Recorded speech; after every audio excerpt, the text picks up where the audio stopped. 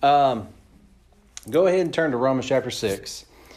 And we're going to continue on our series. The first session this morning, the Sunday school session, is going to be dealing with back to the basics, right? We've been going through some of the basic things as we've gone through. Really, if you think about it, what we're doing is we're just kind of going through an overview of the book of Romans is really what it is, right? So we've gone back and we talked about the fact that there is a God, okay? We looked at that. In fact, if you go back to Acts chapter 17, that's one of the things that Paul starts off with the folks there at Mars Hills. He's telling them the God that created the heaven and earth. There's an issue there that we have to keep in mind. So that's where he starts off with the folks there at that time. And so that's where we wanted to start off as well. So we go back to the basics. There is a God that we're going to be held accountable to one day.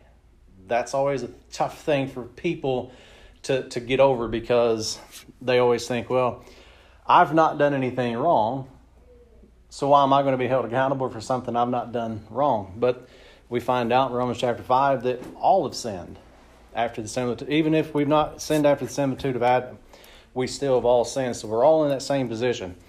Then we talked about, because of that, there's an issue that we have where we're going to be held accountable to this righteous God. But the best part is he's given us a way to have his righteousness. And we looked at that in Romans chapter 3. And in chapter 4, we see how God is able to impute that righteousness to us. In chapter 5, we find out the fact that now we have peace. That judicial peace, that we don't have that over us anymore. The fact that we've actually trusted in the death, burial, and resurrection of Christ. Now, Romans chapter 6, 7, and 8 starts dealing with our identification, right? So 2 weeks ago, we looked at the three circles thing, how God's word works in and through us. Last week, we got to talk a little bit more about how is it that you start living that life, right? So it's not just enough to know some things. And, you know, we talked about this in Romans chapter 6. We've got three words: know, reckon, and yield, right? Paul brings those up. Notice here in Romans chapter 6, verse 3. Know ye not that so many of us as were baptized into Jesus Christ were baptized into his death? Therefore we are buried with him by baptism into death, that like as Christ was raised up from the dead by the glory of the Father, even so we also should walk in newness of life. Verse 6, notice, knowing this, that our old man is crucified with him. The purpose of that is that the body of sin might be destroyed, that henceforth we should not serve sin. So there's some information that we need to know, right? And that's where we start off, is we have to know some things. You notice in verse 9, he says, knowing that Christ, being raised from the dead, dieth no more, death hath no more dominion over him. Then you start looking at, okay, there's a guy I talk to all the time, and he said, you should do a little acronym, K.R.Y, K.R.Y. And I was like, well, that'll work. But it's know, reckon, and yield, right? So he's like, hey, we should cry all the time. Well, and that kind of is a good idea, so I kind of like that. But the issue is what? We have to know some things. Well, we've also talked about that you have to reckon some things, right? Notice in verse 11. Likewise, reckon ye also yourselves to be dead indeed unto sin, but alive unto God through Jesus Christ our Lord. All right? So then there's some things that we have to reckon. So it's not just enough to know some stuff, right? And we've talked about that before. You know, the way I always kind of look at it, yeah. What does reckon mean? Understand? No. Okay.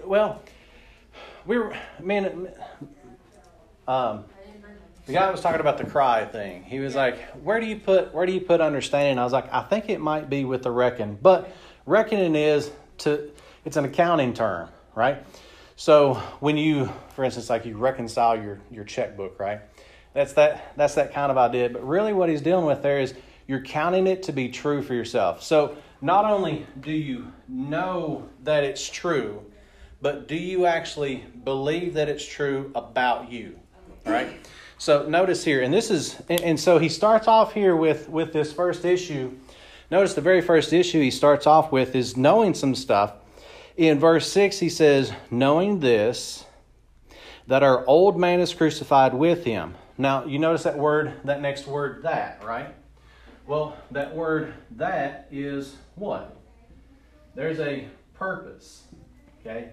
So when you look at this, why is it that our old man is crucified? He says that the body of sin might be destroyed, that henceforth we should what?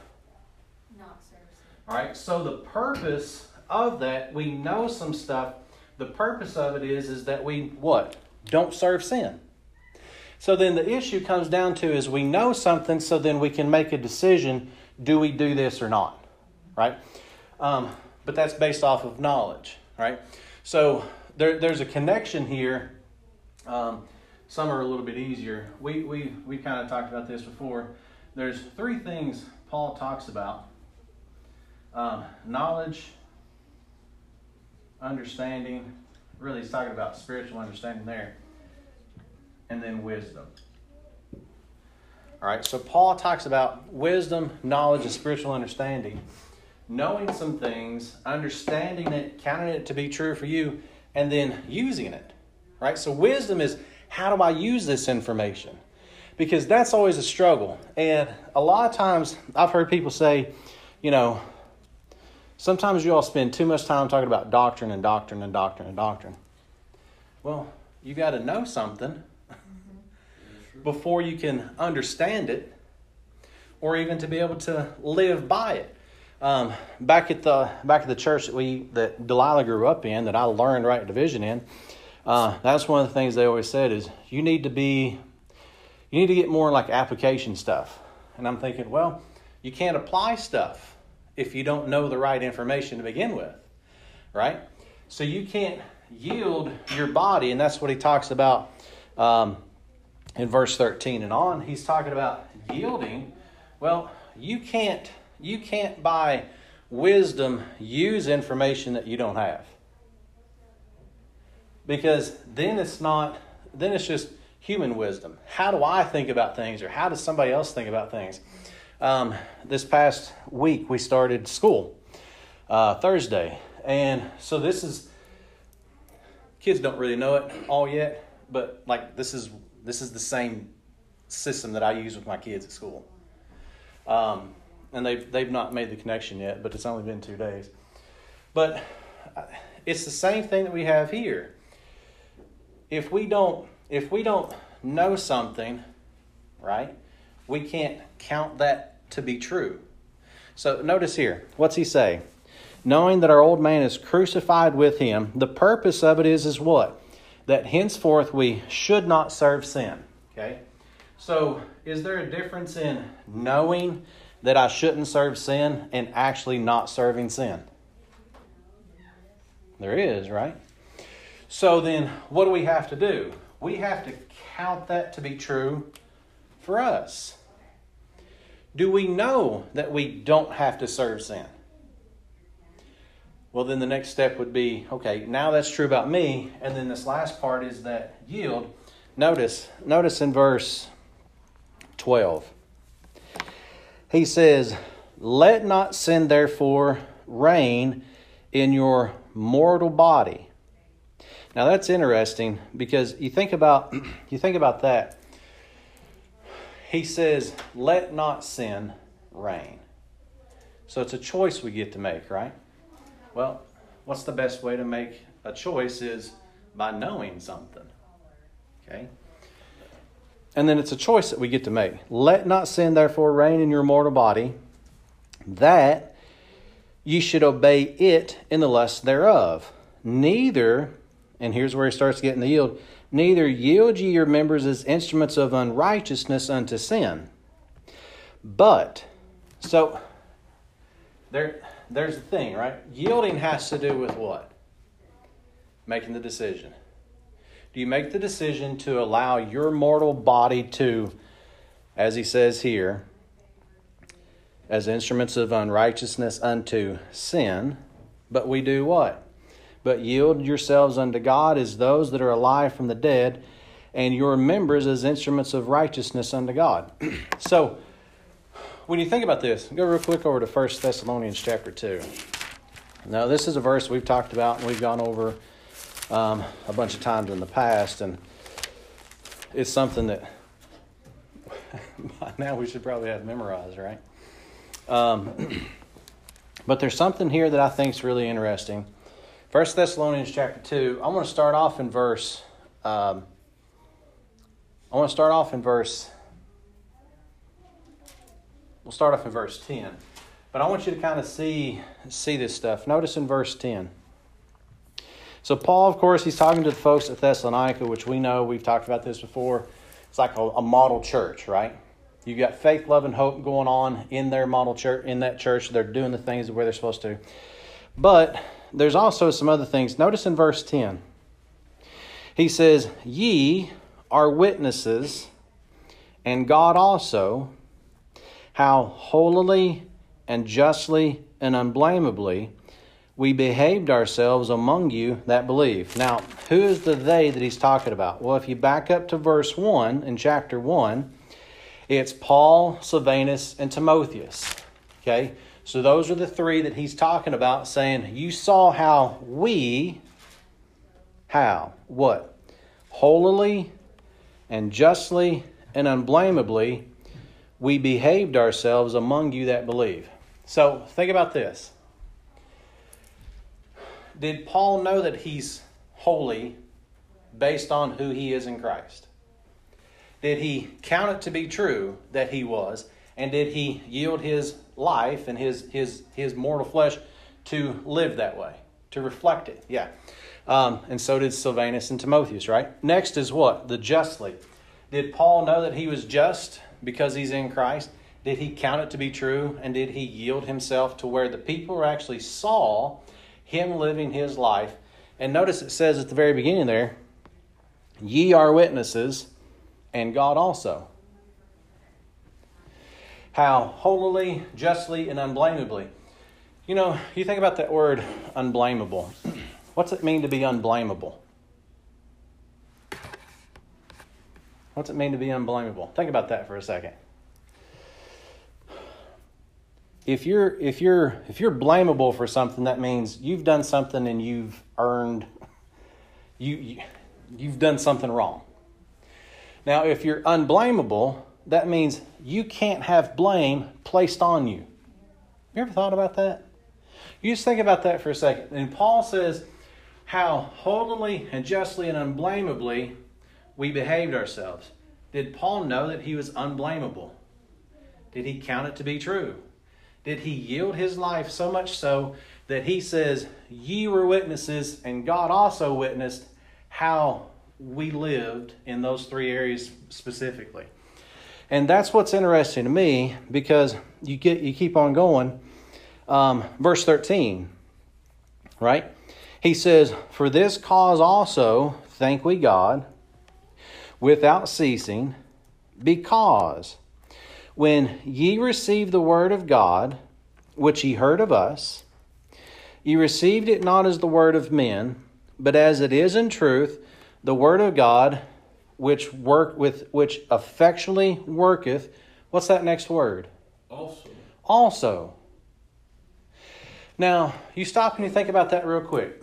So Paul, Silvanus, and Timotheus, they're here with the folks in Thessalonica, and he says, you all were witnesses. God was a witness also, how holily, justly, and unblameably we behaved ourselves.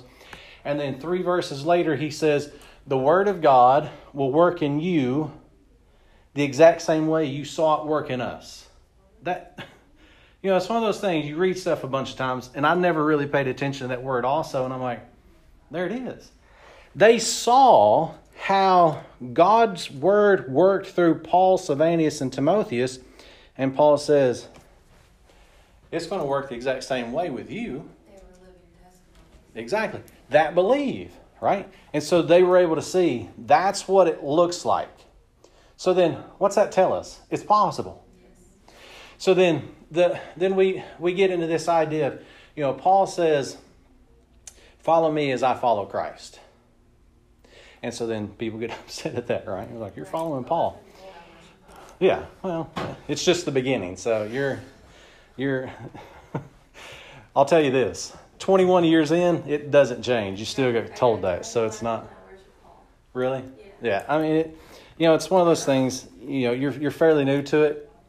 At first it kind of, man, no, I'm not. And then you got to defend it. Yeah. I'm not letting it get to me because I know the truth. Yeah. I know my position. Exactly. And that's the thing, right? You know it, reckon it to be true, and now you're yielding your life. And of course, it's one of those things at the beginning it's kind of hard to do, but you know you can. And you don't get upset with that. You're like, okay, you need to move on. What's real fun, Okay. I'm sorry. That was my response. Okay. Yeah. I mean, you're not going to convince them otherwise, right? Okay, you move on. But here's what's interesting. You start talking about their normal response is what? Well, I follow Christ. Yeah. Well, do you? Because if he says, and I've thought about this the other day. If your boss comes up and says, I want you to follow what Joe's over here doing because I'm going to have you do this job. And then a month later, you're like, okay, I think I'd rather have you over in this department, so I want you to go over here and follow Bill. Could you say, well, I don't want to follow Bill because I'm following Joe. Because you told me to follow Joe, and I got to follow Joe's instructions. And so then you start thinking about that stuff. You start putting that stuff in perspective, and then it's like, okay, you have the same person, Christ, telling one group of people, follow Peter and the 11. And you got the same person now telling you to follow Paul. So you're following Christ, but through Paul. Yeah, they asked me, I tried to get them to think by asking them, why would God choose Paul outside of the 12 disciples? And they were just like, I follow Jesus. And I'm like, okay. Yeah. And the thing is then you can say, do you really? Because if he tells you to pay attention to somebody else. I said, are you a Gentile? Yes. Then who's our apostle? Peter, obviously. Right? Makes perfect sense. They just spewed out a lot of facts about the Old Testament. Yeah. Okay, thank you. Well, the interesting thing is what's real fun is when you watch local preachers and they talk about you, and you don't have a way to defend yourself in front of their entire congregation, so you just kind of let it go. You kind of figure that out eventually, right? Yep. But the thing is where is it that we find out? You look here. Who was it that the folks in Thessalonica could look at and see God's word working in and through them? Was Paul, Silvanus, and Timotheus. And so then you stop and you think, okay, God, in fact, do this real quick. We've talked about this before, but go back to Matthew chapter 4. When we go back to Matthew chapter 4, we see this all the time. In fact, we could, for time's sake, we won't be able to, but you think about, you go back to the garden, and Eve talks to Satan, and there's really 5 things that take place, right? Very first thing is Satan questions God's word by saying, yea, hath God said. And then you've got Eve waters down, adds to, subtracts from God's word. And then Satan comes along and says, what God says not even true. Thou shalt not surely die. It's like completely flat out denies what he says. And so then you've got those things. So what happens is you've got the lust of the flesh, lust of the pride, lust of the pride, and pride of life. Lust of the flesh, lust of the eyes, pride of life. There we go. Well, you see how Eve, you see how mankind dealt with that and how bad that was. We come here to Matthew chapter 4, and you see a completely different thing, right? Notice let's start off in verse 4, verse 3. And when the tempter came to him, he said, if thou be the Son of God. Notice again what Satan started off with. It's a question. Right? So there's a question. He's questioned, if thou be the Son of God, command that these stones be made bread. So here you have the lust of the flesh, right? But he answered and said, what? It is written. He was trying to get him to question his position. So he's trying to get him to question his position, but there's also something else that's taking place, which goes into the whole issue of right division, right? You go over to 2 Timothy chapter 2, verse 15, talks about the fact that we're supposed to study to show ourselves approved, right? By rightly dividing the word of truth. And then Paul gives us two examples, Hymenaeus and Philetus, who've erred concerning the truth by saying that the resurrection's already taken place, right? And so then you've got they've moved the timing of that resurrection. So they're saying that the resurrection's taken place before it actually has. So when you go through here, what's really interesting a lot of times is it's not just those things, but there's also timing elements that's going on, right? And a lot of times we don't think of. Is there going to be a time where God's going to have to feed the nation of Israel every single day manna? Yeah. And so what Satan was trying to do is to get Christ to do something that he's going to do in the future, but I want to have you do it now. To me, that's very interesting because it's not just having him think about his position or get rid of his position, but it's also, I know you're going to do something, but I'm going to try to get you to do it at the wrong time. And so then you go back to Tower of Babel. What do? They're building a tower to get to heaven. Well, what's God doing is he's going to set up something on the earth. Well, now what God's doing is he's creating the body of Christ to put in those positions of the heavens. So what's man doing now is let's build a kingdom on the earth. Like they've always got it backwards, and it's always at the wrong time. So you think not just positionally type issues, but also timing issues. And so then you keep on going. But what's Christ's response is, it is written. Go over to verse 5. Then the devil taketh him up into the holy city, and setteth him on a pinnacle of the temple. And he said unto him, again, questioning, if thou be the Son of God, cast thyself down, for it is written, he shall give his angels charge concerning thee, and their hands they shall bear thee up, lest at any time thou shalt dash thy foot against a stone. Now, what's really interesting about this one is, it follows the same pattern, is this is something that Christ will do later on, and Satan's trying to get him to do at a different time. But notice, if you go back and you look at the reference that's being made here, those two words, anytime, have been added by Satan there. They're not actually in the actual quote that he's quoting from. So he's actually quoting Scripture, but he's added to it, which is the same thing that took place in the garden, right? So then, not only do you have the issue there of the timing, but what's also interesting is he leaves out the part where he's going to be destroyed. So he's subtracted from God's word. Same thing that we saw in the garden.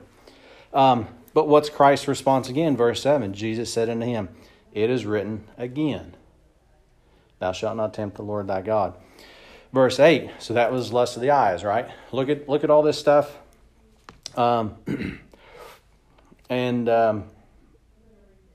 Verse 8, again, the devil taketh him up into an exceeding high mountain and showeth him all the kingdoms of the world and the glory of them. Now, what do we know when God sets up the kingdom here on earth?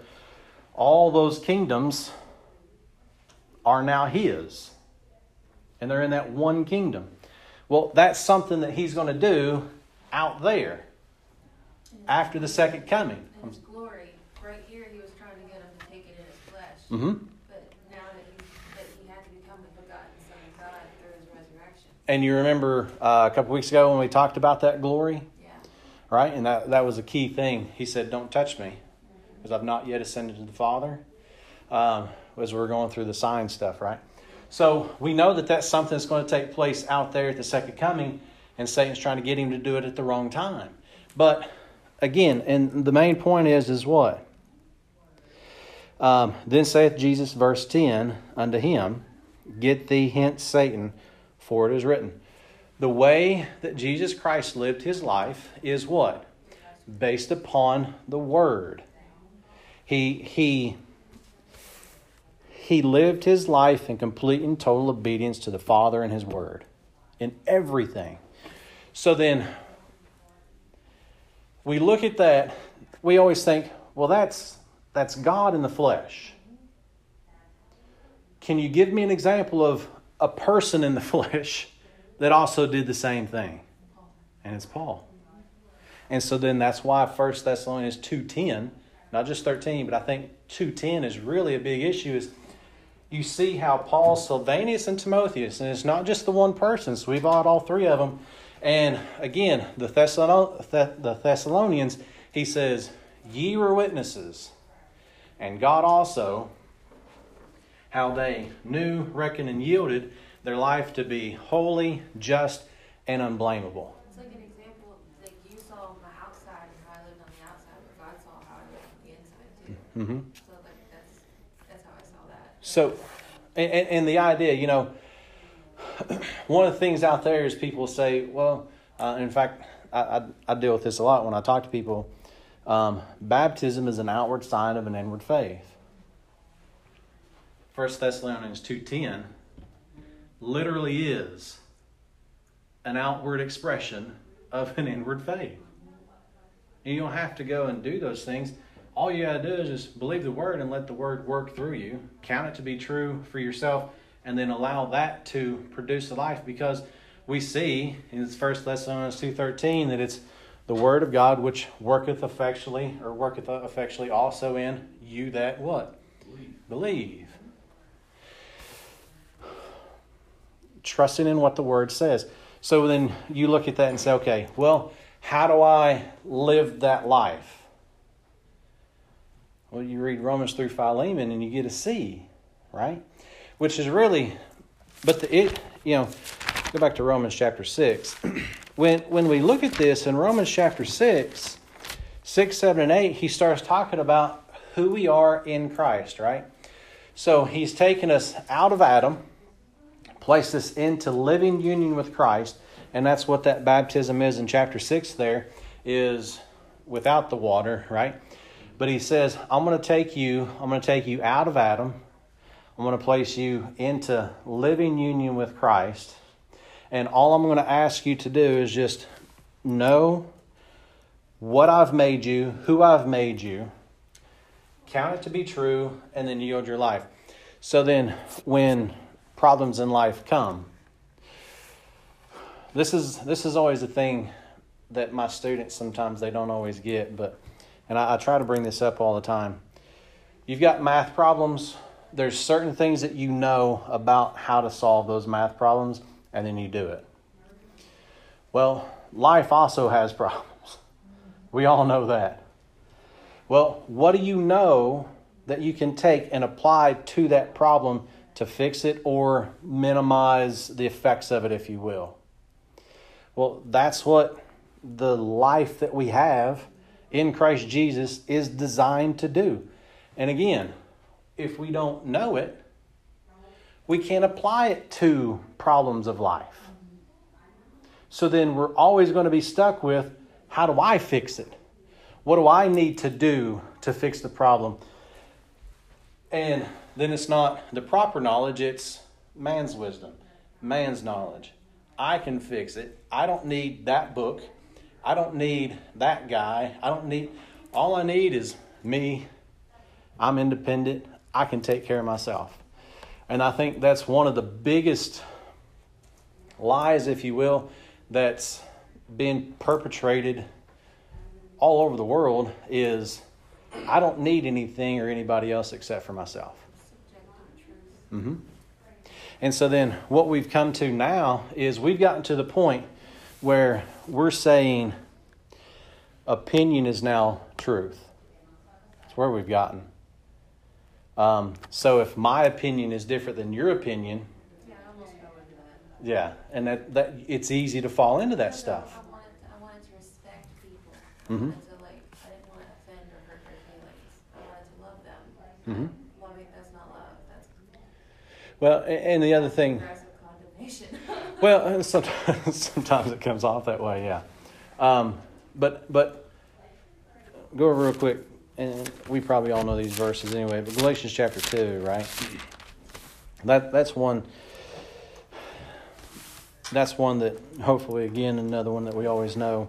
And I actually got to teach about this one day at school.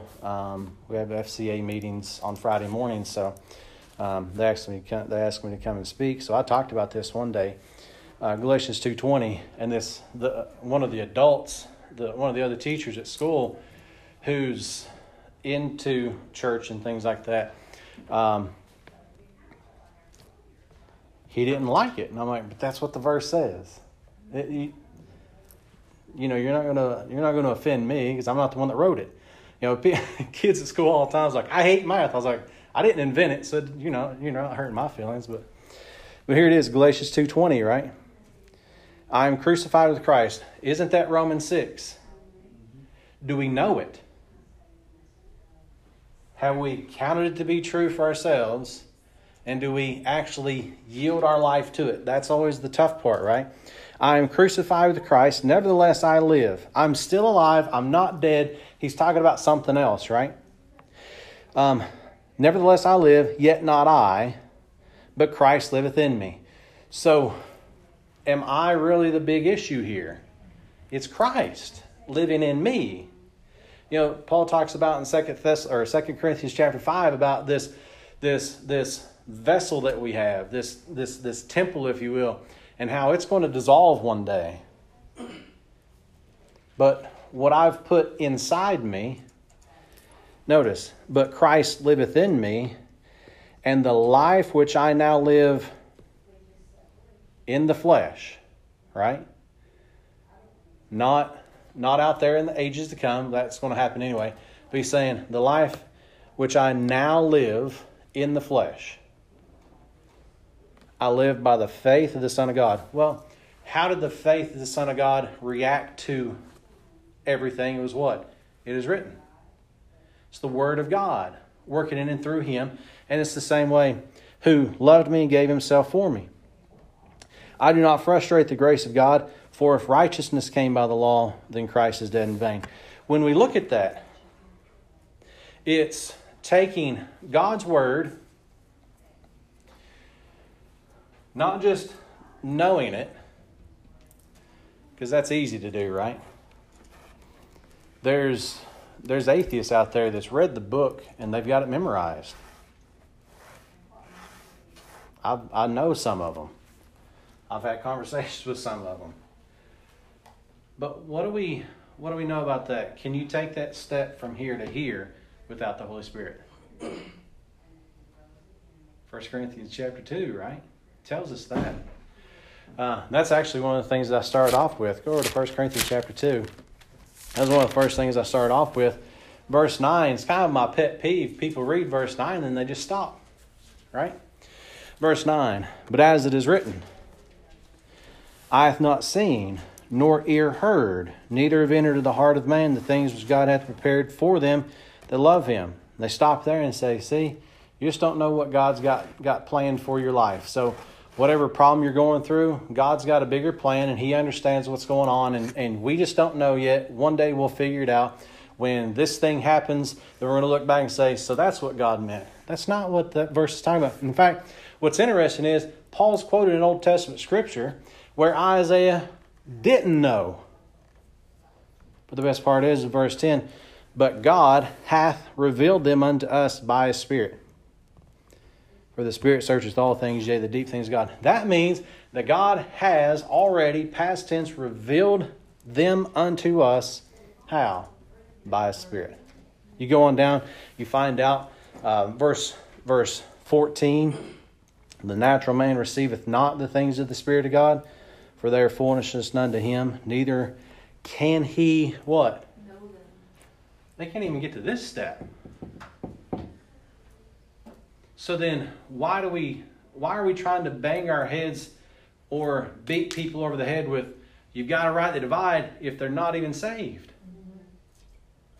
And, a lot of times I'm guilty of this too. A lot of times we've got it backwards. We're trying to get people to understand right division. We don't even know if they're saved yet. Yeah. I mean, we're all that way because it's one of those things. It's such a wonderful message and such a liberating message that how can you not want to know this? I gotta start off with what's the gospel? Yeah, and that's one of the reasons why we wanted to go back to the basics. Let's start off. God exists. He created the heaven and the earth for a purpose. Let's start there. Because if you don't believe God exists, we need to start there first. So then, you see, that's what Paul did. That's where Paul started. And then you got, here's the gospel. Because now that you know that there is a God that exists and you're going to be held accountable to His righteousness, that's His standard, and we're never going to meet it. And we need to know that. Well, the good thing is the only way you can get there is you've got to be perfect. We can't be. But someone was perfect for us. And He's going to give us His righteousness because of that. So yeah, a lot of times we start talking about, we want to live life a certain way, or we want to talk about, hey, you should rightly divide the word of truth. Or there was a lady that contacted me a couple weeks ago that she said, I'm so depressed in things right now that I don't want to be a part of the world anymore. Her 23-year-old son died of an overdose in January 10th of this year. And so trying to have a conversation with her, we need to go all the way back to the basics with her. Because how is it that you're going to be able to deal with depression is you got to know who you are in Christ. Well, you can't get there until you're saved. You can't get there until you know that there's a God. So being able to take somebody through there, and it's a tough thing to deal with sometimes. But a lot of times we try to get people to see things that they can't yet. I don't want to mess up your time. No, you're fine. Well, the Hebrew roots movement, they say they're led by the Holy Spirit to follow the law of Torah, and I'm like, that doesn't make sense because our Apostle Paul, and then they say, well, he's not the only apostle, and then I say, you're not Israel, and then they say, but we're grafted in, and then I say, not to Israel, just into the inheritance, and then it's just, how do I, they believe in the gospel, but they're so set that they're on the correct path. Yeah. So I don't know what to do with that. Well, it's one of those things like Delilah, when we were up in Chicago, she marked off some quotes from different people, and one of them, I think it was Russ Shepard, says, "Don't beat them over the head with what we know. Find out what they know first, and show them a verse that they've never seen before." That's what I tried to do. I tried to get them to think about why was Paul chosen outside of the 12. Yeah. I said the 12 were told to go to the whole world. So why would he go find somebody else to do that? Yeah. And they don't answer me. They totally gloss over it. Yeah. And that's one of those things, after second admonition. Okay. A yield. Titus chapter 3. Huh? Titus chapter 3. Yeah. I mean, there's certain things. There's certain times. I just feel so bad leaving like that. No, I know. But Paul says, one waters, one plants, God gives the increase. God's word's going to take care of itself. It's not going to return void if people actually read it and trust it. Yeah. But it's not up to you to plant it and to water it and to give the increase. And so that's one of those things that it's a lot of times we put ourselves in a position and we. If I keep battering them with it, they're going to become more and more. Yeah. I don't want to hear it anymore. Yeah. So I gotta just let it go. Yeah, and that is hard to do because you want people to get saved, I want them to feel. and you want them to come to the knowledge of the truth. But again, and we do this to ourselves all the time. A lot of times we'll put ourselves in a position where we know we can't succeed, and then at the end we're going to feel like failures because we didn't succeed, even though we knew at the very beginning we weren't going to because we're trying to do everything ourselves. And that's what human nature is. That's what human wisdom is, right? I can take care. I'm going to fix this problem. I'm going to fix these people with their doctrine. Yeah. And sometimes it's not us, but we might be planting. I've just been trying to throw questions out there. Like, I ask them questions instead Yeah. of giving them the answer. Yeah. And they generally ignore it, and if they do, I just kind of let them go. Well, and a lot of times what happens, and I've had conversations with people in that same group and then other things too. A lot of times what they're doing is they're not listening to anything you say. They're already thinking about what am I going to say in response. And I don't really care what you say. I'm just going to keep giving you what I believe. And that happens a lot, and that's unfortunate. And so that's one of those things that, sometimes it's better to take a step back, let some other folks know. Yeah. Because, in fact, real quick, and of course this is a different issue, but go over to 2 Timothy chapter 2 real quick. We'll finish off with this. We kind of brought this up last weekend, but this is what it is. Now, of course, I understand what Paul's talking about here to Timothy with the folks in Ephesus. He's talking about saved people, right? So there's that issue to begin with, but I think it's still kind of a truth that we can do. Verse 25. So he's talking about the servant of the Lord must not strive. That right there verse 24, he says that, right? Servant of the Lord must not strive, but be gentle unto all men, apt to teach, patient, right?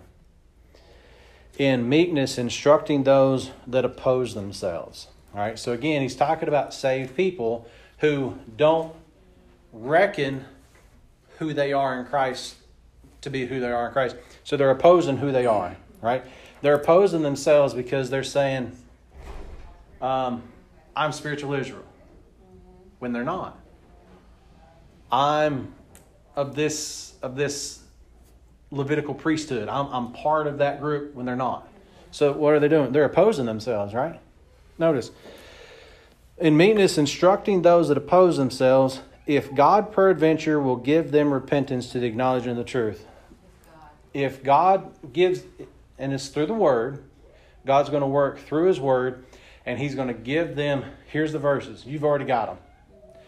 But the repentance there is the changing of the mind to the acknowledgement of the truth. They don't acknowledge the truth, so they have to change their mind to acknowledging the truth. Well, that's what repent is, to change their mind, right? So then, verse 26, and that they may recover themselves out of the snare of the devil, who are taken captive by him at his will. So that's what it is. Give them the verses that they've never seen before. We're not here to help. I did. She didn't want to acknowledge that Paul's gospel was different, and Yeah. he claimed it to be his gospel. So I gave her all the verses where he said, "My gospel," Yeah. and she said that just means his opinion. Well, there's a deeper issue there because Paul wrote it, but the Holy Spirit's the one that wrote it. Right? So God actually wrote all 66 books, and He used men to write them down. Yeah. So that's one issue. It's not Paul's opinion. This is the creator of heaven and earth. This is what he says. Right. Yeah. And so then it's a lack of understanding that it's not, and that's a lot of folks are that way. They want to call it his letter. They just want to call it somebody else's mail. Yeah. Yeah. So then what happens is they come to this and they say, well, that's all these men, that's what they think it is. But it's not. Well, it's just stories passed down through time. It's not, though. The Word of God was settled in heaven. Right. I mean, these are the people that say they're whole Bible believers, but they dismiss Paul's epistles as just made. Yeah. But I mean, that's one of those things is the only thing you can do is you're either planting or watering. Yeah. Our goal isn't, we can't save everybody. No. We can give them the verses. They have a choice to believe the verses or not. I'm trying to get to the point where I remind myself it used to be me. Yeah. And I need to just calm down and not like, why do you not see this? Why are you not understanding? Well, It's and so then obvious. and then you get to work from that position, right? Yeah. Well, this is the verse that it took me to figure it out. Yeah. Or this is the verse that I've heard it worked for somebody else type thing. So, For me, it was learning baptism was unnecessary. yeah. Yeah. And it's different for everybody. And that's always kind of tough. But, it doesn't take long. We talked about the last time that you all were here was, you might be stuck in Romans 3, and that's all you know and understand and yield to, and you're not to Romans 4 yet or Romans 5 or whatever it is. But have a conversation with people, you can figure out where they are, and does it take too long? I'm still in Romans. I'm doing Justin Johnson's Romans 1. Yeah. Yeah. No, it takes a while. We did Romans a few years ago. I forget how long it took us to go through there, but we went through it. Yeah. It takes a while. There's a lot of stuff there. And you think that's the basics of Paul's message is Romans. And you're like, there's a lot of deep stuff in there for it to be a foundation thing. Going back. Yeah. More stuff. Yeah. All right. Any other questions, comments, concerns? Huh? I'm sorry. No, I love questions. Okay. My thing is, if you're asking questions, two things happening. One, you're paying attention. Two, you care. Okay, I do have another question. Yep. I have conversations with believers often, Mhm. people who claim they are believers. But this one woman was trying to share the gospel, and she said that we hear it and we believe, and then God breathes His faith into us. And I asked her to share me the scriptures, but then she deleted the post. So, what even is that idea or concept? It's a word of faith thing. So like Kenneth Copeland and all those guys, Andrew Womack, Okay. Kenneth Hagin, all those guys. It's a whole different group of it's an offshoot really of Pentecostalism is what it is. But it's the word of faith. Like I can speak faith into you by God's word, and it's a whole. I was just like, well, I said, why would He want His own faith from us? He requires our faith. And when I asked her, and she's like, well, salvation is all His. It's all from Him. It's all His.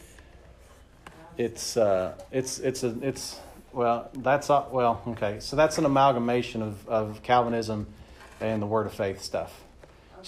So Calvinism is grace is a gift, faith is a gift, salvation is a gift. You can't do anything at all to get saved. You can't even believe without God making you believe. Okay. That's like the very first thing of the Calvinism tulip thing. Yeah. The total depravity. There's nothing you can do. You can't even believe. Well, That makes God a liar when it comes to free will. yeah, and that's what happens. They take away free will. So like this part here of counting it to be true for yourself, that takes that away. Yeah. Because you can't do that. That takes away yielding because you can't do that. Well, the thing is when it comes down to it, Ephesians 2:8-9 is what they're taking, right? For by grace are you saved through faith, and that not of yourselves, right? It's a gift of God. They say that faith, grace, and salvation is a gift in that verse. And it's not. But I mean, faith cometh by hearing, and hearing by the word of God. That's what I said. When you believe, faith comes by hearing, and she's like, yeah, you believe, and then God breathes His faith into you. yeah, that's not possible. You can't believe before you have the opportunity to believe. So that's a logical fallacy is what that is to begin with. So But then the post disappeared. I guess Yeah. we don't talk about it anymore. yeah, one of the things you'll find out is it's probably best not to deal with social media stuff because it gets a mess anyway. But Like, I'm sharing the gospel. I don't care what anybody says. And I'm Yeah. like, that's not the gospel. So we're going to continue on the series that we have, the Back to the Basics. And really kind of it's just an overview of the book of Romans, right, so far. We get up here to Romans chapter 6. Romans chapter 6, 7, and 8 starts talking about our identification, like who we are in Christ, right? And that's an important thing. That's an important thing for us to know and to think about because from that position is how we live our life, okay? Now, we've talked about in Romans chapter 6. Remember, last week I went ahead and did it. Last week we said, let's cry, right? No, reckon, and yield. Oh, you did it. I did. And so Raymond seemed pleased. So we've talked about the know, the reckon, and yield, right? And we talked about a little bit about how that goes along with knowledge,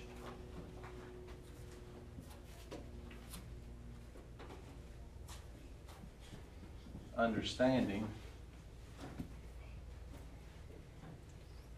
and then wisdom, right?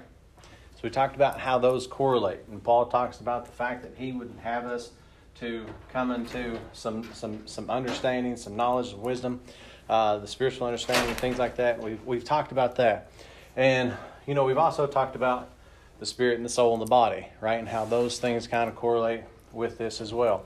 Now, what's really interesting is that brings up the issue of there's something that we want to make sure that we deal with when we're talking about that. And one is our standing, the other is our state. All right? Now, that's really what this stuff has to do with, is we should know something about our standing, have some sort of understanding about that standing. And really, the yielding has to do with how do we deal with that in life? It's our state, right? So the standing is, here's this doctrine that we have. The state is, how do we use the doctrine? So really, that's what it comes down to. So we'll be talking about those a little bit as we go through. So let's get started. Romans chapter 6, verse 1. What shall we say then? Shall we continue in sin that grace may abound? God forbid.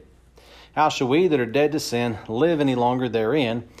Know ye not that so many of us as were baptized into Jesus Christ were baptized into his death? Therefore we are buried with him by baptism into death, that like as Christ was raised up from the dead by the glory of the Father, even so we also should walk in newness of life. Father, we thank you for the opportunity that we have to study your word, that it's been preserved throughout the years and ages that we could have it, that we can study it, that we can allow your word to work in and through us to produce the life that you have designed it to produce, that we might be to the praise and honor and glory of your grace, and it's in Christ's name we pray.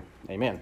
Now, there's some really interesting things as we take a look at this. One of the things, along with this, go real quick to 1 Corinthians.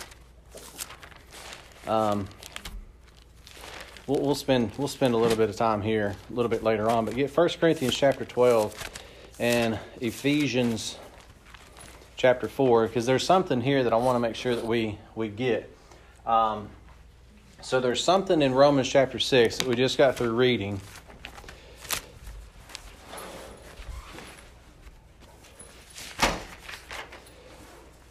Verse 2, talking about how should we continue in sin. The answer is, God forbid. How shall we that are dead to sin live any longer therein?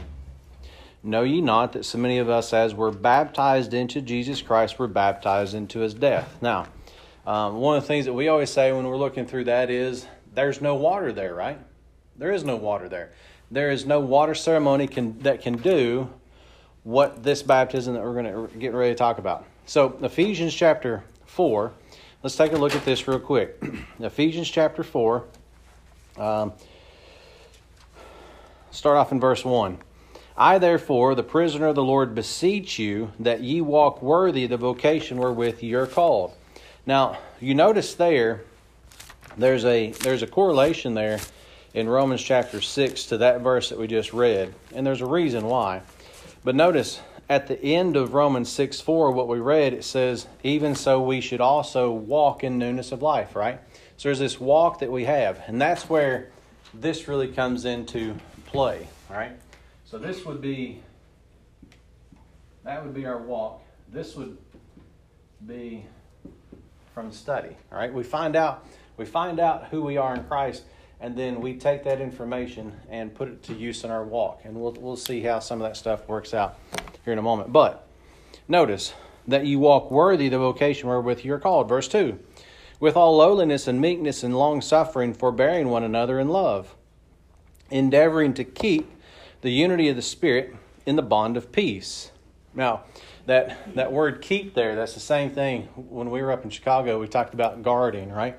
So you're guarding, you're keeping, and you're preserving it. You're holding on to it. You know, Paul says to cleave to those things that are good and abhor evil, right? The things that even look evil.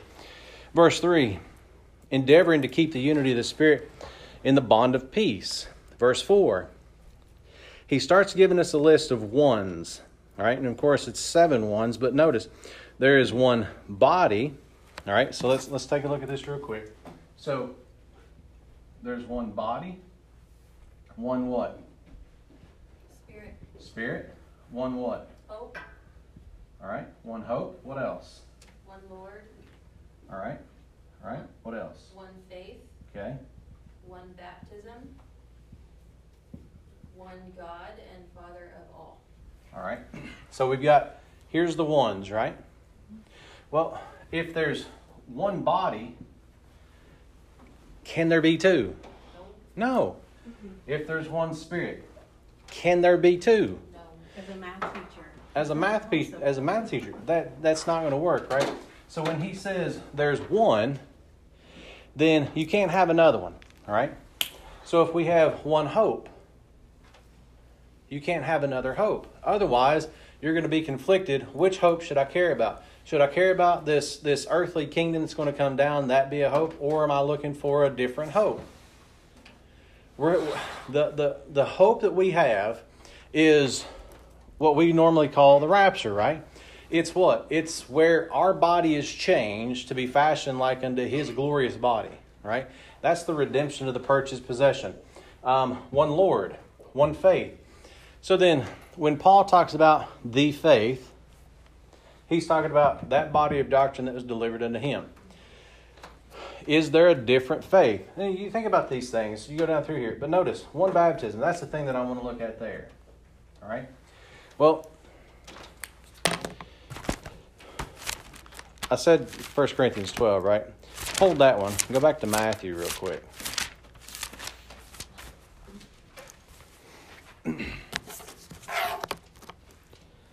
Matthew chapter 3.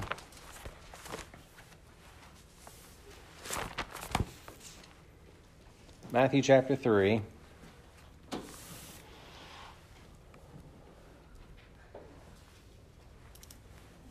Notice in verse 5. So verses 1 through 4 have John the Baptist showing up. He's preaching. He's in the wilderness of Judea. He's preaching, saying, repent, for the kingdom of heaven is at hand. Verse 5, then went out to him Jerusalem and all Judea and all the region round about Jordan, and were what? Baptized of him. All right, so what's he doing? What's interesting is, you know, we've looked at this before. If you go back to the Old Testament Scripture, most of the times people fuss about how do you baptize, right?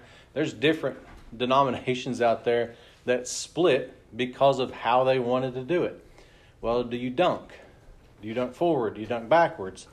Do you sprinkle? Do you do it in the name of Jesus Christ only, or in Father, Son, and Holy Spirit, right? So there's different ways that you can go about doing that. Well, the way that it's done scripturally is by sprinkling. That's the way it's always been done. We've looked at that before. But notice here in verse 11. This is John speaking here. Matthew's recording his words. Notice, I indeed baptize you with water. So there's no guessing what he's doing there, right? He's telling you.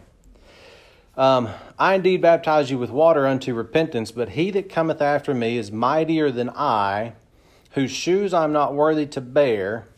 He shall baptize you with the Holy Ghost and with fire. So you've got 3 different baptisms in that one verse. Water, Holy Ghost, and fire. Right? By the way, when you look at that and you see that he's going to baptize you with the Holy Ghost and with fire, those are 2 different things. It's not, everybody looks at Acts 2 and says, well, there were cloven tongues like as of fire. That's not what he's talking about there. He's talking about judgment. There is a fire judgment that's going to happen one day, and that's the baptism he's talked about. How do you know? You look at verse 10, because the context tells us, right? And now also the axe is laid unto the root of the trees. Therefore every tree which bringeth not forth good fruit is hewn down and cast into the what? Fire. Now you go over to John 15, you find out what that fire is. It's not a good thing. Okay? It's in 12 too. Huh? Go down to 12. It's in 12. It's unquenchable. Yeah. Yeah. And so then as you look at that, he's telling you exactly what it is. Right? And so then as we go down through there, how many baptisms do we have in that one verse? 3. Well, which one of those are the ones for us? Holy Ghost. Well, when you think about it, it's not even that one, right? Because that's something different. Right? So here's what's interesting. Who's baptizing in verse 11? John the Baptist is baptizing with water. Who's baptizing with the Holy Ghost? Jesus Christ is. And who's going to baptize with fire? Jesus Christ. Okay? So now go over to 1 Corinthians chapter 12. So there's something different that's going on. And what we're going to find out is Christ was going to baptize with the Holy Ghost. But notice here in 1 Corinthians chapter 12, verse 12. For as the body is one, doesn't that remind you of Ephesians 4? There's one body, right? And hath many members, and all the members of that one body, being many, are one body, so also is Christ. Notice, for by one Spirit. There's that Spirit, right? For by one Spirit are we all baptized into that one body. Question, who's baptizing here? The Spirit. It's not Christ, it's the Spirit, right? Notice it says, for by one Spirit are we all baptized into one body. So the baptism here is the Spirit baptism, where the Spirit places us into living union. The identity, our standing, He places us into living union with Christ in that one body. Is the Spirit and the Holy Ghost different? No, they're not different. But who baptized in Matthew 3 was Christ was baptizing with the Holy Ghost. Here, the Holy Spirit is baptizing us into Christ. Okay. So the So order's it's backwards. flipped, right? Okay. And so that's why, so you weren't far off because you're still dealing with the same thing. But we have the Holy Spirit that places us into living union with Christ. So the baptism in Romans 6 is the same baptism here, which is the same baptism here. Because there's only one. And so then the Spirit's doing it, but the Spirit's placing us into, the order on it. Yeah. But notice, whether we be Jews or Gentiles, whether we be bond or free, and having been all made to drink into one Spirit.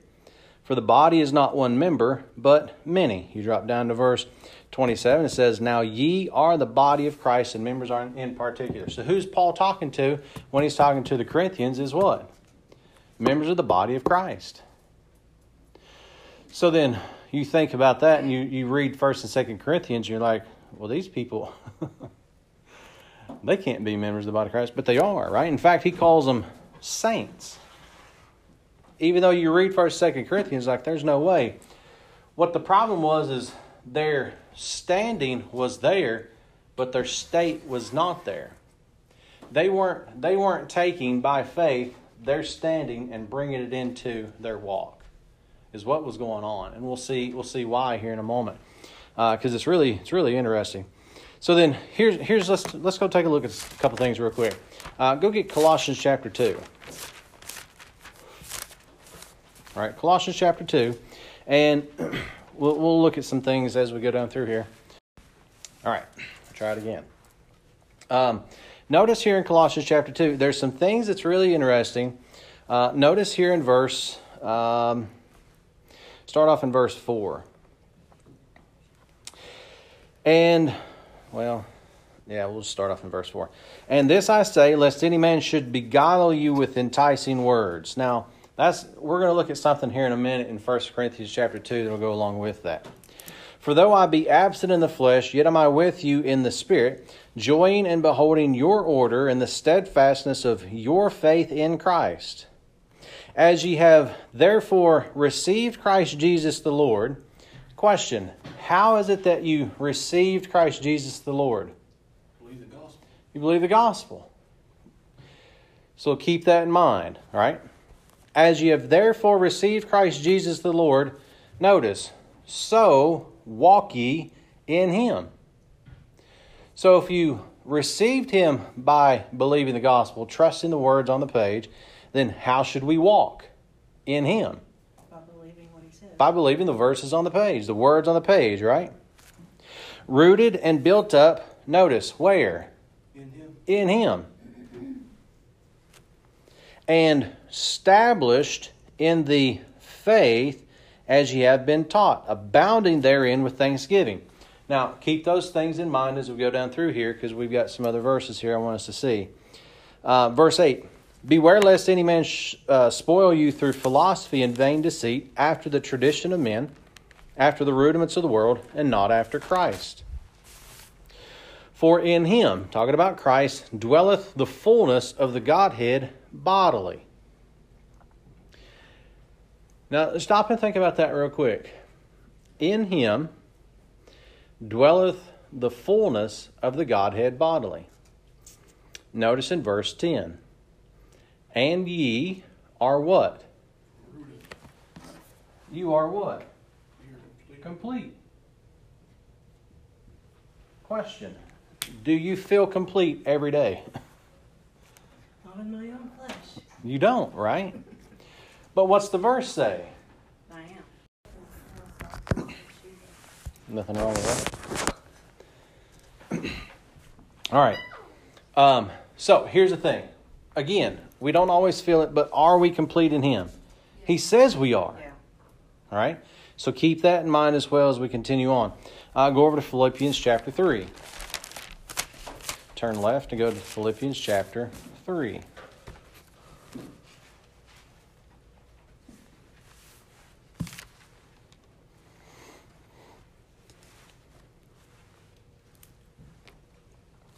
Philippians chapter 3. Let's start off in verse 15. All right?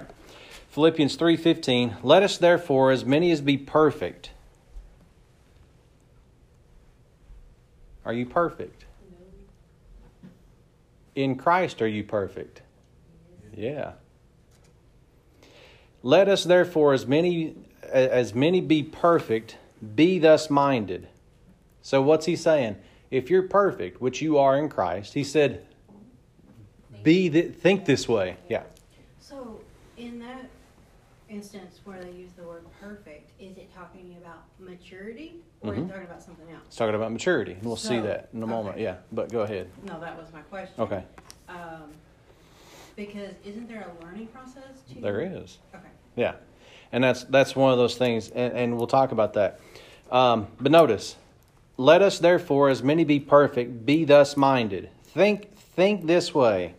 And if anything ye be otherwise minded, God shall reveal even this unto you. All right. So here's what I want you to think about. There's a way to think, and there's a way that we naturally think. Those are two different things, right? One is you're complete. You're also what? Perfect. Not because of something we've done, but because we're in him and he's perfect. He's complete. He has everything. And what God does is he says, I'm going to take you by the Spirit. The Spirit's going to say, I'm going to place you into living union with Christ. So now you're complete and you're perfect because you're in him. Amen. We don't always live that way. What were you going to say? I said, and he's in us. And he's in us. Now, that's something else we'll take a look at. Continue on. Notice. Nevertheless, whereto we have already attained, let us walk by the same rule. Let us mind the same thing. Notice what he says there. Nevertheless, whereto we have already what? We should be able to get to the point where what we know we should practice. And again, we've talked about this before. Can you yield what you don't know or reckon yet. You can't. Impossible. But what are we supposed to do? The thing that we know, we should count it to be true, and then that should yield in our what? Walk. And he says, nevertheless, whereto we have already attained, let us walk by the same rule. These are all things you have to do by faith. And these are all things you have to do by faith. And we'll see how that works here in a moment. Let us mind the same thing. Brethren, be followers together of me, and mark them which what? Walk so, as ye have us for an ensample. So he says, mark people. When you see somebody walk in the same way I do, pay attention to them. And mark them and pay attention to what they're doing. And you're going to be able to see them living the same way I do. Well, we talked about it last week in 1 Thessalonians 2:13, right? Verse 10 tells us, it says what? Ye were witnesses, and God also, how holily and justly and unblameably we behaved ourselves. And he's talking about Paul, Silvanus, and Timotheus. And he's saying, you all were able to see it. And here the Philippians, he's saying the same thing to them. You have a question? Oh, no, I like how they use the example mark and follow, mark and avoid. Yeah. You know? Yeah. It's not just mark and avoid. There are those people that we can. Exactly. And so then notice, brethren, be followers together of me, and mark them which walk so, as ye have us for an example. So when you see somebody walk in the same way you saw Paul, then he says, be ye together followers of me. For many walk, of whom I have told you often, and now tell you even weeping, that they are the enemies of the cross of Christ. Now you stop and think about that. Paul has spent his life going through, and he completed his course, right? He told us that in 2 Timothy. I've completed my course, right? I've kept the faith. When he's going through here, he's saying, all of Asia turned their back on me. Remember that? But he's saying, there are some people out there that are walking the way they're supposed to walk. Pay attention to them. And he says, for many, of whom I have told you often, and now tell you even weeping. He cared about them so much that when they went away, even though they were enemies of the cross of Christ, he still cared for them. And the only way you can do that is that agape love, that I'm trying to think of the word, charity, right? When you see that word agape love translated as charity, he's talking about love to another member of the body of Christ. And that's why it's different in the King James Bible between charity and love. When it's translated as charity, it's talking about from brother to brother, sister to sister, brother to sister, and so on. And so that's what he's talking about. Notice, whose end is destruction. What is it that you get if you don't walk the way you're supposed to walk? Destruction. Your life's going to be a mess. Now, he's not talking about you're going to lose salvation or anything like that, because that's not possible, because you didn't do anything to get it, so you can't do anything to get rid of it. And we'll take a look at that in a moment as well. Whose end is destruction, whose God is their belly, and whose glory is in their shame, who mind what?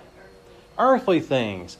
So then, should we pay attention to these things or earthly things? And what's going to happen, we're going to find out that it's possible to be saved and mind earthly things. We do it a bunch of times, right? What's the bank account like? We got to make sure. Can we afford this thing? Can we afford that thing? Can we stay in the house? Can we keep this car? We can, whatever it may be. We're so stuck sometimes on this because we've forgotten about those things. We'll keep that in mind as well. Notice in verse 20. For our conversation, that's our walk, is in heaven, from whence also we look for the Savior, the Lord Jesus Christ. And here it is, who shall change our vile body, that it may be fashioned like unto his glorious body, according to the working whereby he is able even to subdue all things unto himself. So what we're doing now is we're trying to get this body to what? Respond to those. And it's a choice. And it's a choice. one of these days, this body's going to go away, and guess what? We're just going to automatically do what we're supposed to do all the time. To the praise and glory of His grace. Yeah, us 2.0 or whatever, right? And that's the idea. But those are some of those things. But here's the problem. Let's bring ourselves back down for a moment. Romans chapter 7.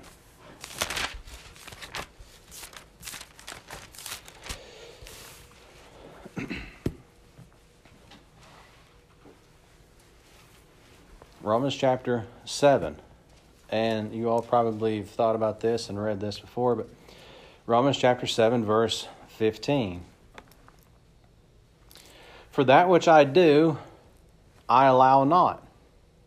For what I would, notice the would there, really he's dealing with his will, right? He says, for what I want, for what I would, what I will to do, what I want to do, based on this, notice, that I do not, or that do I not. And you'll see this. What I hate, that do I.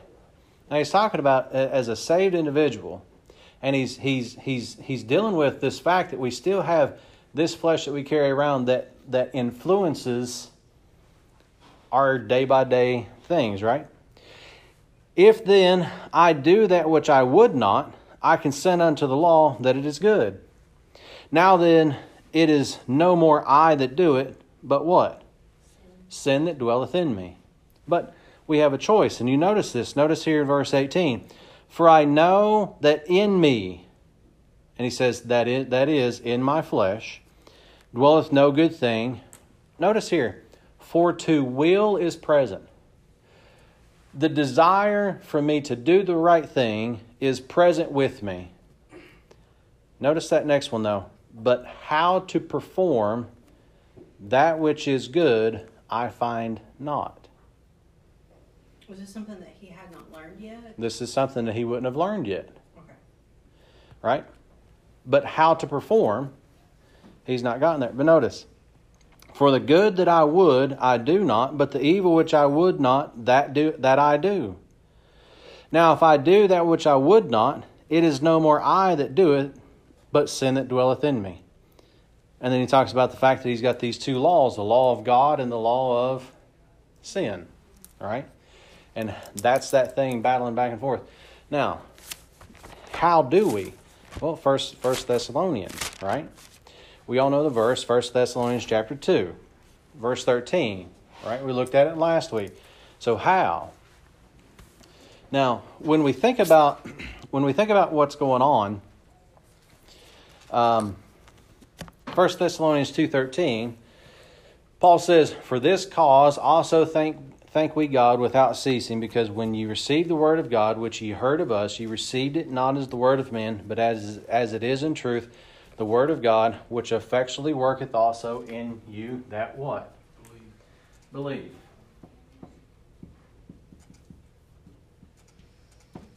Right? Now, real quick, go over to Ephesians chapter 1. What does it mean to believe? Now, we know Romans 10:17, right? So then faith cometh by hearing, and hearing by the word of God. So faith is what? Taking God at His word. Believing what His word actually says. But what does that mean? Right? And Ephesians 1 gives us that, and that's exactly what it is. Notice in Ephesians chapter 1, let's start off in verse 10. That in the dispensation of the fullness of times He might gather together in one all things in Christ, both which are in heaven, which is the body of Christ, and which are on earth, which would be the nation of Israel, even in Him, in whom also we have obtained an inheritance. By the way, when you go through and you read Romans or Ephesians chapter 1, you find out all these things that you get because you're in Him. Notice, in whom, talking about Christ, also we have obtained an inheritance. By the way, you've already obtained it. You already have it. And what he's saying now is take what you have through being in Him and bring it down here and walk like you have it now. And that's where this part comes in, right? Notice.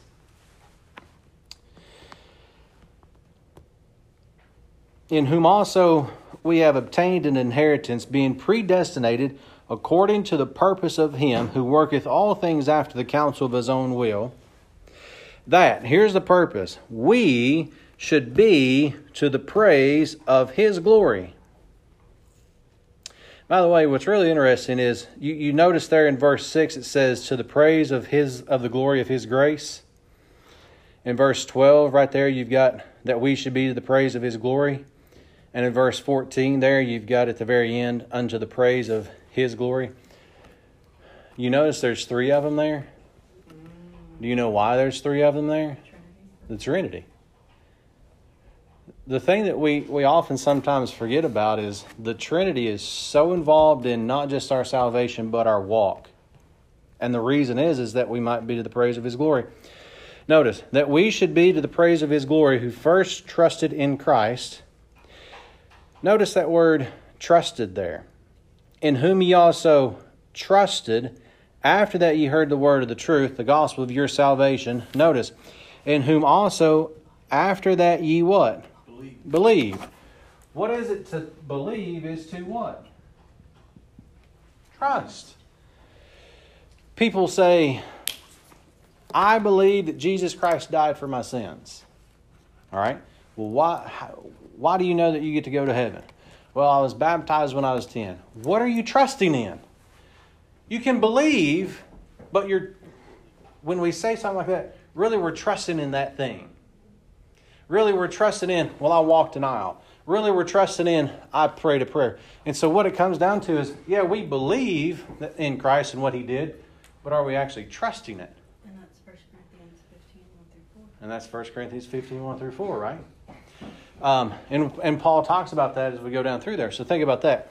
Now, here's really the crux of the situation. So, what does it mean to believe is to trust? Well, you remember some of the things we talked about before. Go over to 1 Corinthians chapter 2.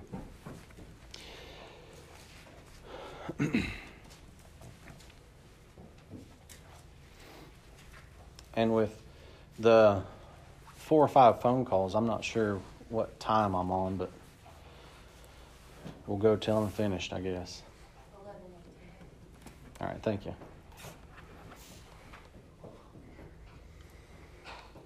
All right, 1 Corinthians chapter 2. Now, this is something, I've been thinking about this, and I kind of like this. Notice, 1 Corinthians chapter 2, we've looked at verse 9 and 10 before, right?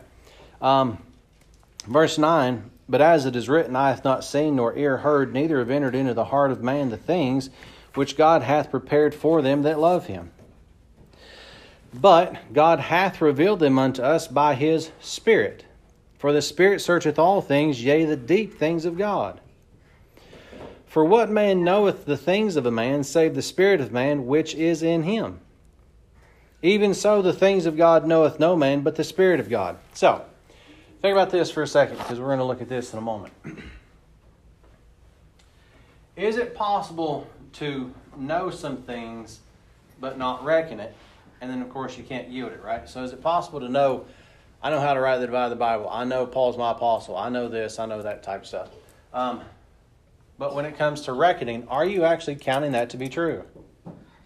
Are you actually living based on the things that Paul tells you? Or are you just saying that and then you go find some other stuff and say, well, I like this because this makes me feel good, so I'm going to say and I'm going to do this, right? So we can know some things and not reckon it. Or we can know some things and count it to be true, but not yield to it. Right? Now, can we believe some things and not trust them? I mean, can you believe that Christ died for your sins, but actually trust in something else you've done? Yeah. Can you believe that you're complete in Him, but really trust in yourself, trying to make yourself complete? Can you believe that you are perfect, but still trust in yourself to make yourself perfect? Yeah, that's what he was talking about when he says, I know it, but I don't do it. And that's what he's saying. I know it, but I'm not trusted in it. Right. Right?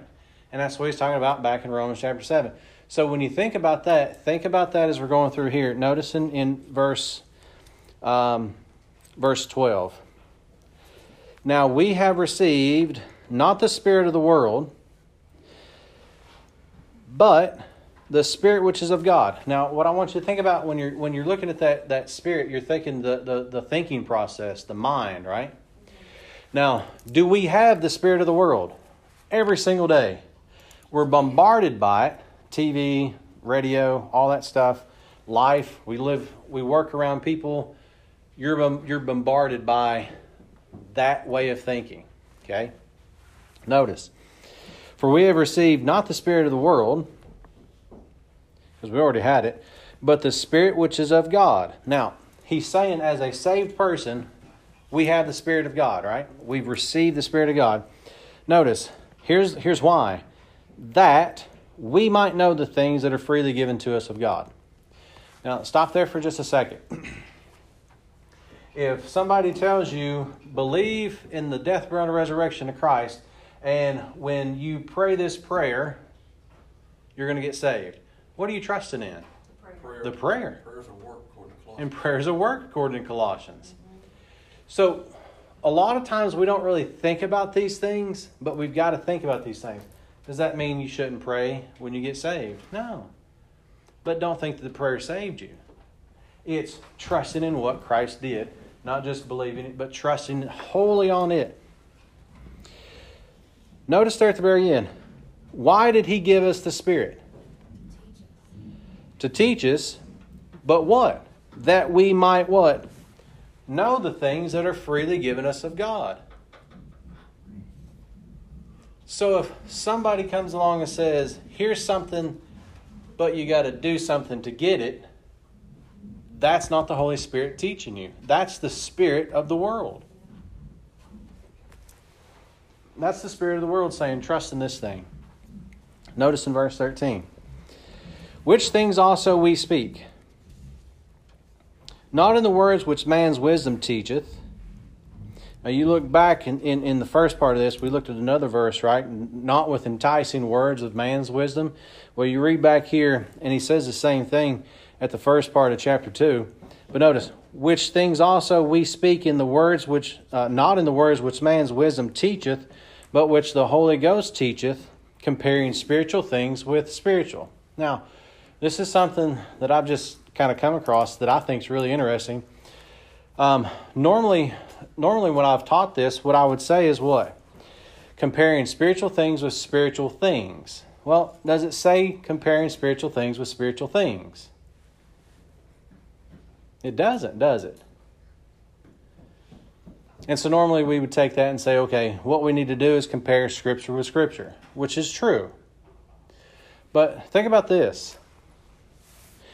But which the Holy Ghost teacheth, comparing spiritual things with what? Spiritual. Not spiritual things, but with spiritual.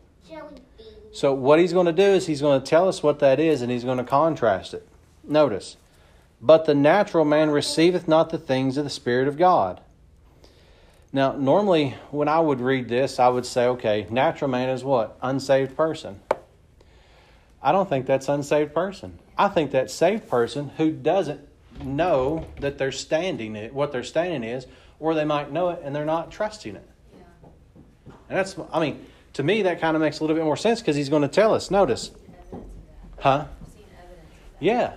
And so then a lot of times you'll see that. But notice, and it's saved individuals who choose not to yield what they reckoned or not reckon what they know.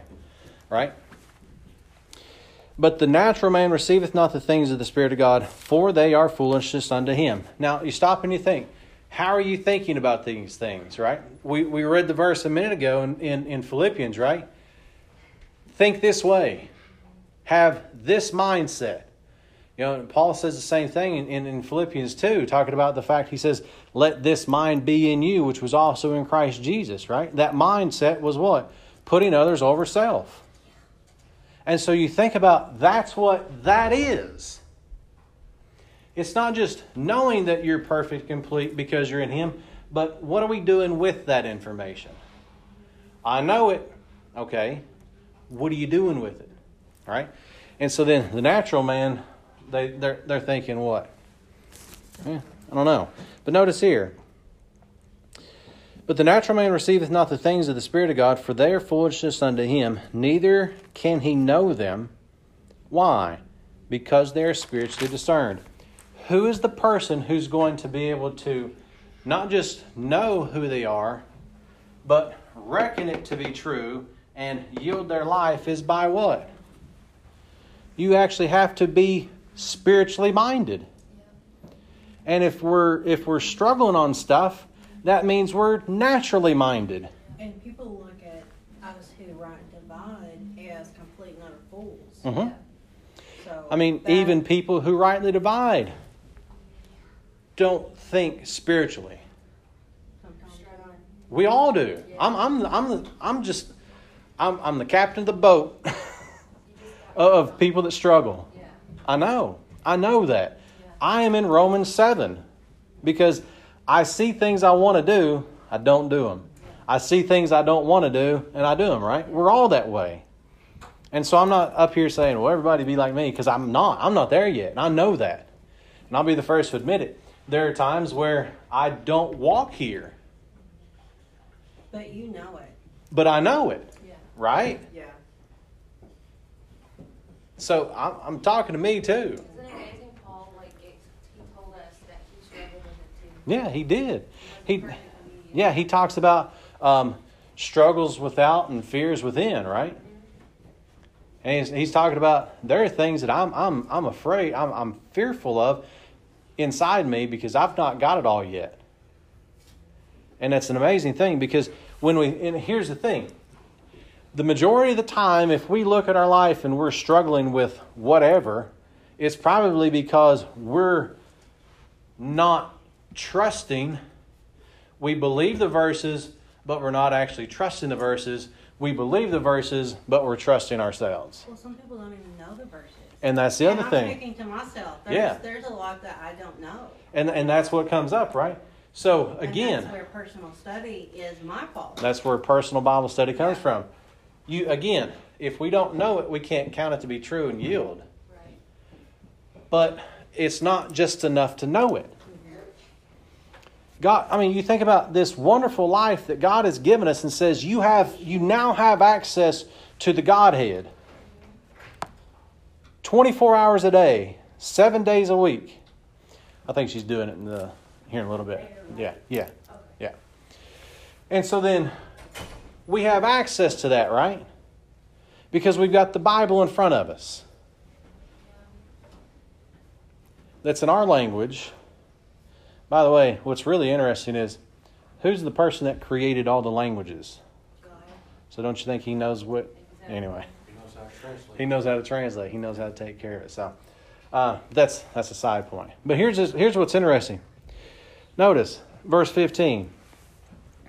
But he that is spiritual judgeth all things, yet he himself is judged of no man.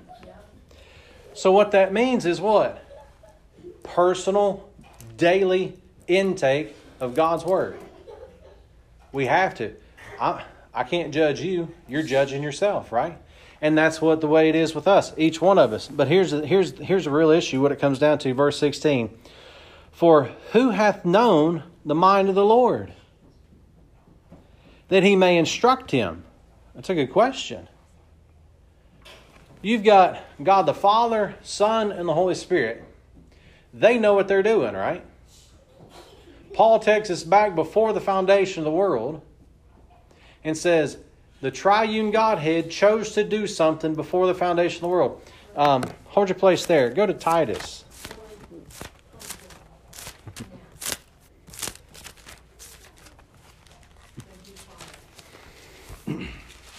We're coming back to 1 Corinthians 2. Notice in Titus chapter 1.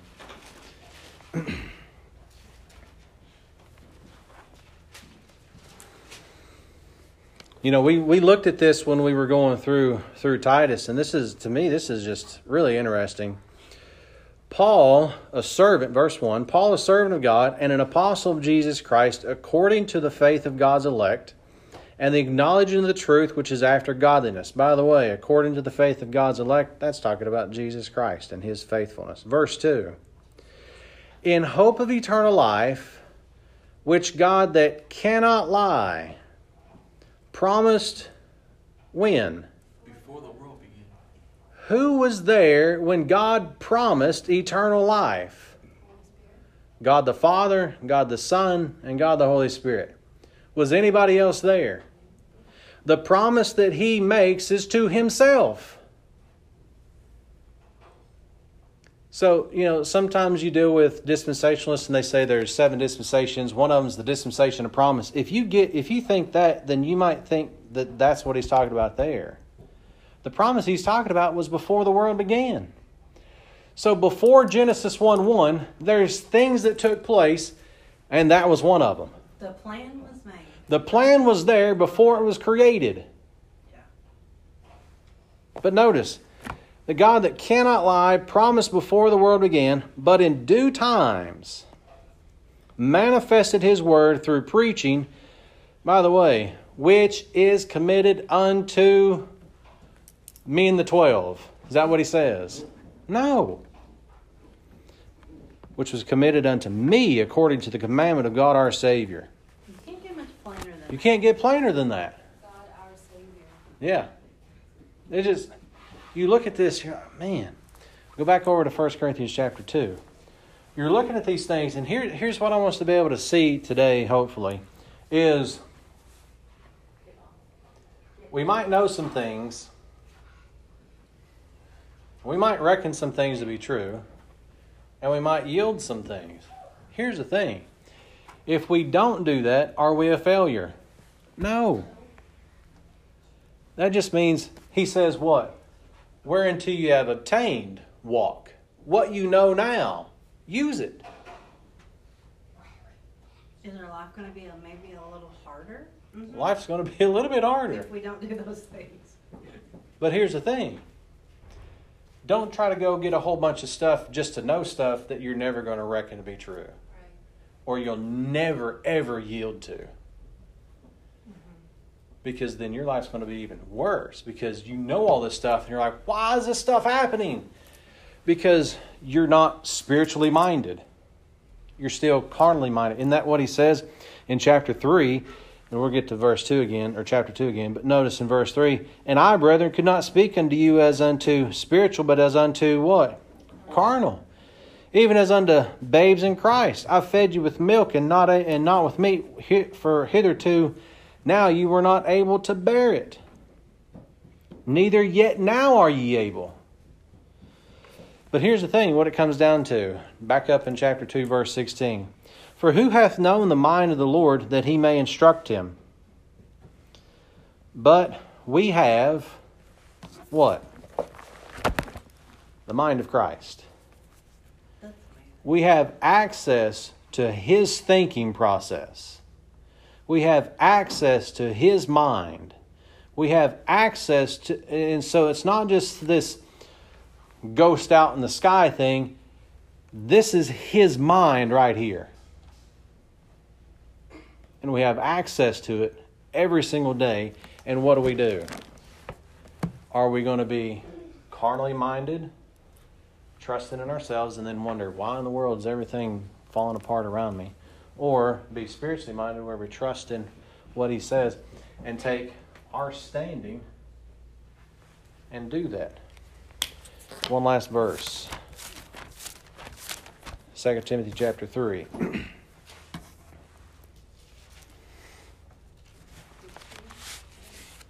Mm-hmm.